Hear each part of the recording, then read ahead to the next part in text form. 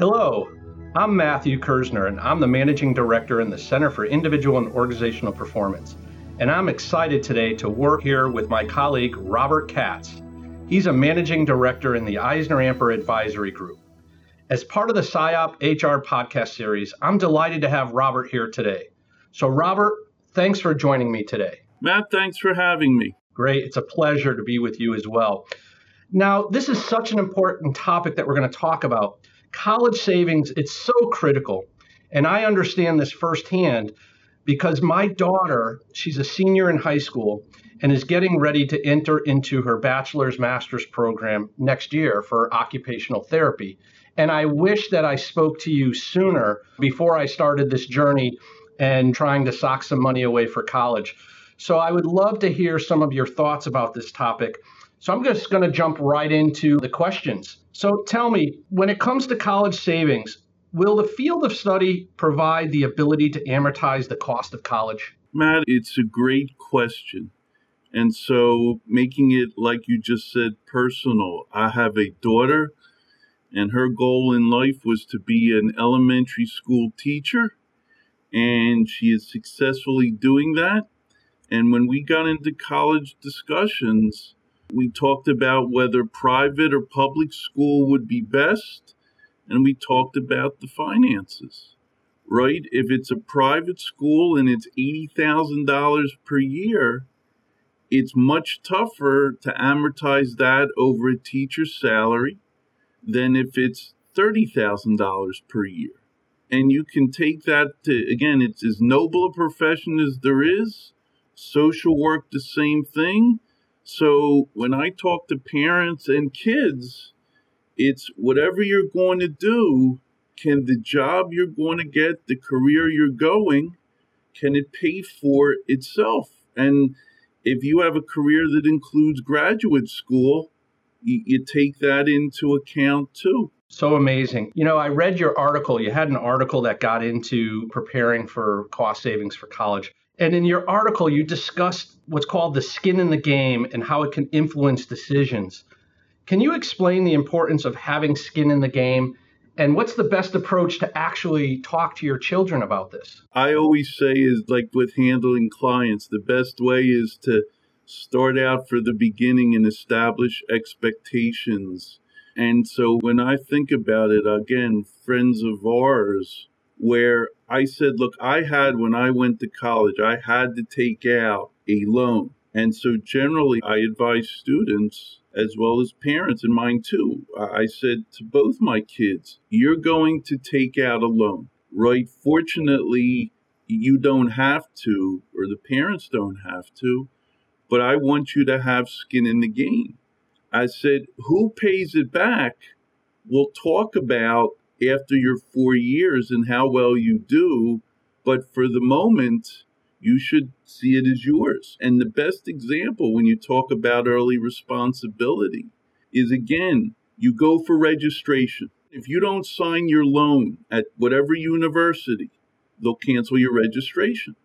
So if the parent makes their payment and there's still the loan outstanding and the student doesn't, they'll cancel the registration. And I've said to, students when I get a frantic call, I said, look, unless you want that 7:30 or 8 a.m. class, I suggest you make your way to the financial aid office. They'll help you. They're set up to do that. But you have to find it because your parents have paid their share. It's now up to you. So important, right? That skin in the game. So I appreciate that dialogue. Getting into parents here, and in your article, you mentioned something about out-of-the-box thinking, specifically when it comes to scholarships. So how can parents and students think about out-of-the-box thinking when they're looking for scholarships, right? Because college payments are so important today, and scholarships are out there. So how do parents and students think about out-of-the-box thinking when it comes to scholarships? I find the youth today, because I'm now very experienced and less youthful, have a better understanding of what to try and seek out better than I did. And so at any university, whether it's for foreign aid or if you want to travel abroad, there are scholarship programs and endowments to help students do that. It's finding the time and making the ask to do that. And then it goes to, if you're going to study abroad, right, are there other places you'd like to go, and is there a funding source to do it? And then is it the parent that's going to fund it, the student? Do you do a matching, right? If your student finds a scholarship for $2,000, will you match it? When I think about diving back a moment, when we talked earlier about amortizing the cost of college, right? I think about, again, if an example for me is you want to be a nurse, and there are programs that are double the cost. You can't study abroad because you may not have the money and you'd love to do it. It's like taking out a budget to saying, what can you afford and how much do you want to contribute and where do you want to contribute it? Matt, one other thing too, and to me, it goes to whether the parents can afford to or not. And it's always debatable in a good way. Just because a parent can afford to pay 4 years, hopefully that's really great. Again, sometimes it doesn't mean they should. Yeah, I think it's important, when I have conversations with my daughter, when I use the word skin in the game or out of the box thinking, it's really to kind of get her to take on some of the responsibility in navigating this process, because she is choosing her study, right? She chose the school that she wants to go to. She made a choice to actually go to a private school over a public university because of the field of study. So, looking for those additional monies like scholarships is so critical to reduce the burden on parents as well as the students. So I love what you were talking about, skin in the game. But a lot of times, too, if you think about the way a college loan works, right, that everything is fine, and then now you're at your 4th year, you've taken out the loans, you get an email from, whatever governmental agency that says, congratulations on your graduation, it's now time to pay back your loan. And you'd be amazed how many times a student has no clue that they actually have a loan and what does that mean and how are they going to pay it back. The article talked a little bit about close to home versus taking flight, right? And my interpretation of that is a student staying close to home, possibly living at home versus, going farther away from school. What's your thoughts on that? Can you explain a little bit of that? I can. And again, I can use some of the dynamics and examples where people that I've spoken to, including my son, right? He thought initially when he started the process, fall of his senior year, we go on college visits, jumping on the plane, being away was really a cool thing in his mind. And as he thought about it, as he did his research, all of a sudden, being close to home was a much better fit for him. And close meant far enough away that mom and dad couldn't drop in unannounced, but close enough where he could easily get home by car or train. And, it's just really important that students understand that. And again, living at home, right, I always say people find their own way, right? Living away allows you to grow up very quickly. Some students are good for that. Some students are not. And it's just looking at the decision tree on all accounts.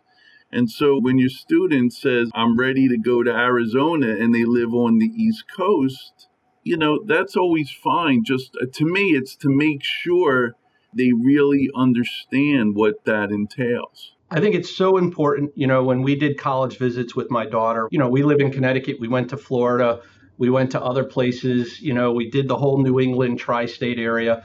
And at the end of the day, she actually chose Connecticut, which is close to home, for all the reasons that you mentioned. And I do think it's important before parents and students choose the school that they're going to go to, that they do take trips and they understand the timing that it takes, either car, train, or a flight to go to school and the comfort level around that. So that's really good. And especially if the climate where a student is going is different than the climate they live in. So, for instance, if you grew up in Georgia or Florida, and you love the Big Ten and you're looking at Indiana or Michigan because you're a Big Ten person, right? To me, you really want to go there like in February so you can really understand what cold and 32 inches of snow is about. Very good point, Robert. Very good point. And in your article, you mentioned not shaking community colleges here. So I know it really helped me starting my educational journey. What is your thought regarding community colleges? Is it a viable option worth consideration for both parents and students? So I think it's a tremendous option. I think because the way community colleges have worked when I was much younger and continue to work is they allow as a fair price as anything, right? A reasonable way, because all the credits transfer to somewhere else within that state. And that's what makes it so attractive, right? If credits are in Pennsylvania, they will transfer to every state school, just about all of them, because it's a feeder system. And if they didn't transfer, then it would not support the mission. So you can go, it's a fraction.